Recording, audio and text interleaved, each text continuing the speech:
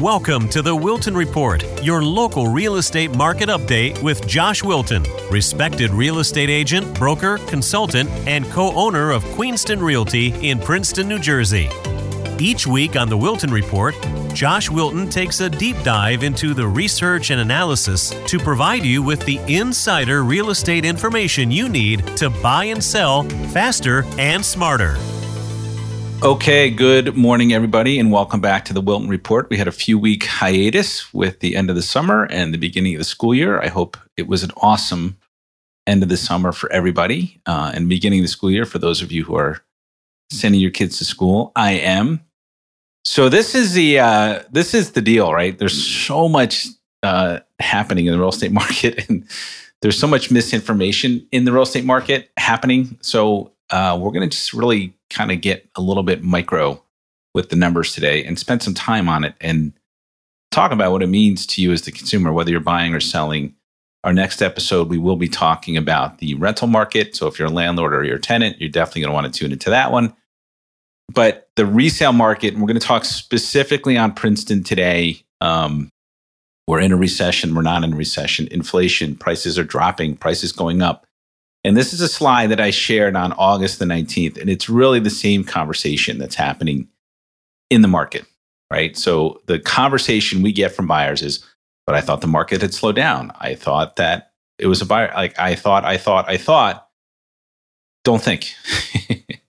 Let's focus on the numbers. And that's really what we're going to do today. Is we're just going to go really micro, focus on the numbers. So I presented this graphic for those of you who are watching on YouTube. And if you're not, please feel free. For those of you listening on Google or Spotify, it says inventory rises across all markets. Mortgage rates and high inflation have caused buyers to pull back. That was a broadcast message to the realtor community. It's an internal platform on August the 19th. And I literally said on the 19th, no, it's still a seller's market. So let's fast forward basically a month, because it's been a month since our last broadcast. Sorry about that. To today. And this is the broadcast today. Market Insights, August 22. So they're looking back because data comes in, after the fact.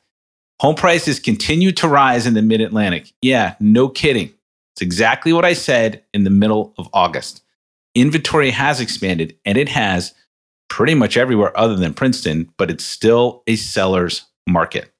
That is a broadcast message from this morning, 9/15/22. So I said it in August, while everyone's saying, no, the market's shifting. And it is shifting, but it doesn't mean it's shifting like a blanket. It means it shifts in micro pockets. And Princeton is its own micro market. So let's get to the numbers. So this, for those of you, again, watching on YouTube, this is a fairly easy graphic to read. I'm going to take my time. We're going to go through it. It's very important as a consumer, a buyer or seller, to know the numbers. Opinions don't matter in a commodities market. It's a numbers-driven environment in our world, at any rate. So last August, because September is not over yet, so the data would not be accurate, 30 homes were listed, brought to the market in Princeton. This year, 32, right? Listed volume last year, 33 million.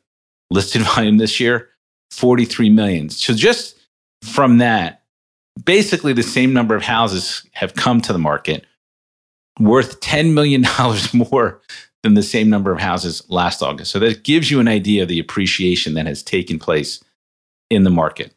Last year, 24 homes in August went pending, meaning they went under contract, prepared and closed. This year in August, 28. So you had more homes pending in August of 22 than you did in 21. And 21 was freaking fierce. So I said it in August, no, it's not a buyer's market. It's a seller's market. Now, last year in August, we had 42 homes sold. We had 32 sold this year. So that's an interesting number. And you would think as a consumer, especially a buyer, well, fewer homes are selling, right? But wait till we get to the year-over-year data so you can understand it. Sold volume. So interestingly and frighteningly, last year in August, 42 homes in Princeton sold, worth a cumulative amount of $45 million, which is extraordinary. This year, 32 homes sold in August of 22, 10 fewer homes, but the net It's $45 million. So even though 10 fewer homes closed in August, the same amount of transaction volume happened, which is frightening. The median sales price last August, $972,000. The median sales price, August of 2022, $1.430 million. That is a massive spike. And that's the median. The median doesn't change as much as the average. Days on market, down. It's not down significantly, but it's down. So, those numbers belie a seller's market overall. And I'm not saying sentiment hasn't changed. I'm not saying, transactions aren't perhaps more challenging, because I will show you a graphic later. Buyers are tired of getting kicked around. They've been getting kicked around for years. So there is a mental change in the market, if not a physical change in terms of supply. So let's look at the year-to-date numbers. So this is through August, because it's September numbers. Until we get to the end of the month, they're not accurate because it's not a true look back. This is the biggest story in the market, in Princeton at any rate. I don't speak for other towns because I don't track them as closely as Princeton. Last year, through the end of August of 2021, in Princeton, the Princeton School District, 350 homes were listed, brought to the market. This year, 289 came to the market. So it's September, the 9th month of the year. Basically, what that's saying is we lost a month and a half worth of supply year to date. So that is a dramatic drop in available homes for sale. That is not unique to Princeton. That is a national issue. I will show you a graphic later. We are in a national housing crunch, meaning there is not enough inventory. Just is what it is. So we'll talk about that in a little bit of detail later. Maybe we'll do a broadcast on that at some point. So the listed dollar volume, so the listed cumulative value of the homes last year was $442 million. This year, 414. So you had 60 some odd fewer homes, right? And the disparity is only about 30 million, which is really, it shows you the appreciation that's happened. Last year, 236 homes went pending, went under contract, ready to close through August. This year, 209. So you have basically 30 fewer pendings. But again, you have 60 some odd fewer homes for sale. So, when someone says, yeah, sales are down in Princeton, yeah, they're down because there's nothing to sell. Like, you got to look at the all the numbers, not just the number that you want to hear because it makes your case. That's what politicians do. That doesn't work in the real estate environment. So the sales volume of homes sold last year to date through August was $295 million. This year's $265 million. So you can see it's like 30 homes, right? I mean, that's about $1 million each. The sold median last year for the year was $999, just below $1 million. This year it's 1.1. And you can see days on market came down. So homes are selling faster than they were in 2021. So again, I will figure out our next broadcast when we talk about the resale market to give you a graphic of the inventory crunch that we're in. Like it's bad. So, you go to the supermarket and there's nothing on the shelves. It's not a good feeling. That's what it's like for buyers. And not only that, but it is more expensive. Right? It is more expensive. That's not the big driver behind inflation, by the way. Rental pricing is, but that's a different conversation. Maybe we'll cover that tomorrow in our rental broadcast. So that is the Princeton snapshot year to date. It is by definition, because of the lack of inventory, a seller's market. Period. End of story. Especially below $1 million, especially I would say $1 million to about $1.6 million, you are in a seller's market. There is unequivocally, a seller's market. Now, buyers. 2 rules. Real estate is local. I don't care what's happening in Arizona. I don't care what's happening in Texas. I don't care what's happening in states where there is a lot of new construction and there is available inventory, meaning people are building homes. There is a lot of land that you can build on in Arizona. I don't know why you'd want to live there. Texas, whatever, right? There is new construction. There is no new construction in Princeton unless it's a rental community or a $4 million home. It just is what it is. There's nothing in the middle. So real estate's local, and in Princeton, we are in an undersupplied market with high demand. It's just what it is.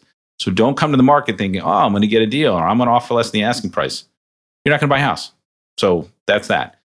The second thing about the market, buyers, the market doesn't care about opinions. It deals in numbers and it deals in facts. And the facts are inventory in Princeton is down 20%. That's a fact. Sales are basically even, right? And days on market are down and the average sale price is up and the median sale price is up. So if you want to buy in Princeton, you have to come into it with a complete view of the market and have a strategy to take the house off the market. It just doesn't care about your opinion because there's another buyer that maybe listened to this podcast or is working with a realtor who educated them, and they're going to make a smart decision. So sellers, and this is important if you're selling your home. Buyers are tired. They are freaking tired of getting kicked around by you. They're just tired, right? So imagine if you're in an environment for 3, 4, 5 years and you're just getting bullied. So I was working with a customer yesterday, wanted to buy in Princeton right at the beginning of the pandemic, right? Couldn't buy anything. Like there was nothing to buy. They went to Florida, bought a house in Florida. It has doubled in value. Doubled from what they paid for it 2.5 years ago. They're going to sell that and come to Princeton. Now, her philosophy is I'm selling high, I'm buying high. That's fine. But, she understands that she's going to have she's going to be calling the shots in Florida. Up here, she's not. Like she understands that. So, but buyers are tired of getting kicked around. There is a shift in sentiment, meaning they're not going to give you everything you want, right? So sellers, pre-inspect your house. Deal with the inspection items before you put it to the market. Don't let it go to the market and give the buyer a chance to walk away because like I said, they're tired, they're frustrated, emotions are high, right? All of those things lend themselves to deals being canceled. Now, when you couple that with the economic news nationally, right? Buyers have hair trigger. They'll buy it quickly, but they'll cancel it just as quickly. So if you're a seller, pre-inspect it. Do the home inspection before you put it on the market. We've talked about that before. Price it $1 below the market. You cannot price a home above the market. You won't sell. I don't care how good the market is. So if the per square foot is $485 a square foot, put it on for $484. Why? You'll sell it. You put it on for $486, you're going to sit. And that's how accurate you have to be, sellers, with your pricing in this environment. It just is what it is. And the third thing I will tell you, and this is factual, fix the inspection requests as they come in. Don't give the buyer a chance to cancel the contract. So if you choose not to pre-inspect it, if you choose to put your house on the market and let the buyer take control of the home inspection process, your decision, and they find that you need a new sewer line, right? Or if they find that you have radon and there wasn't enough momentum in the contracts for them to waive all of those things. So now you're back into an issue where you're negotiating the contract purchase price and then condition, right? Post-inspection. My advice to sellers, fix the inspection requests, right? If you don't, the buyer will cancel the contract. 99% of the time, they are tired, they are frustrated, and they just don't want to deal with it anymore. Couple that with not so great economic news. Jobs are good. Inflation, interest rates, et cetera, not good.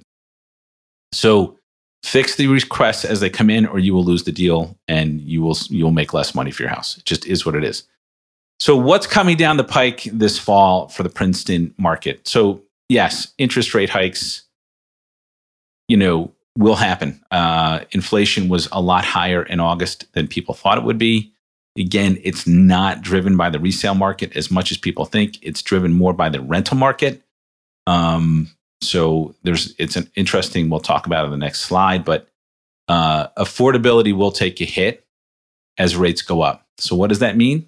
It means there'll be less buyers in the market.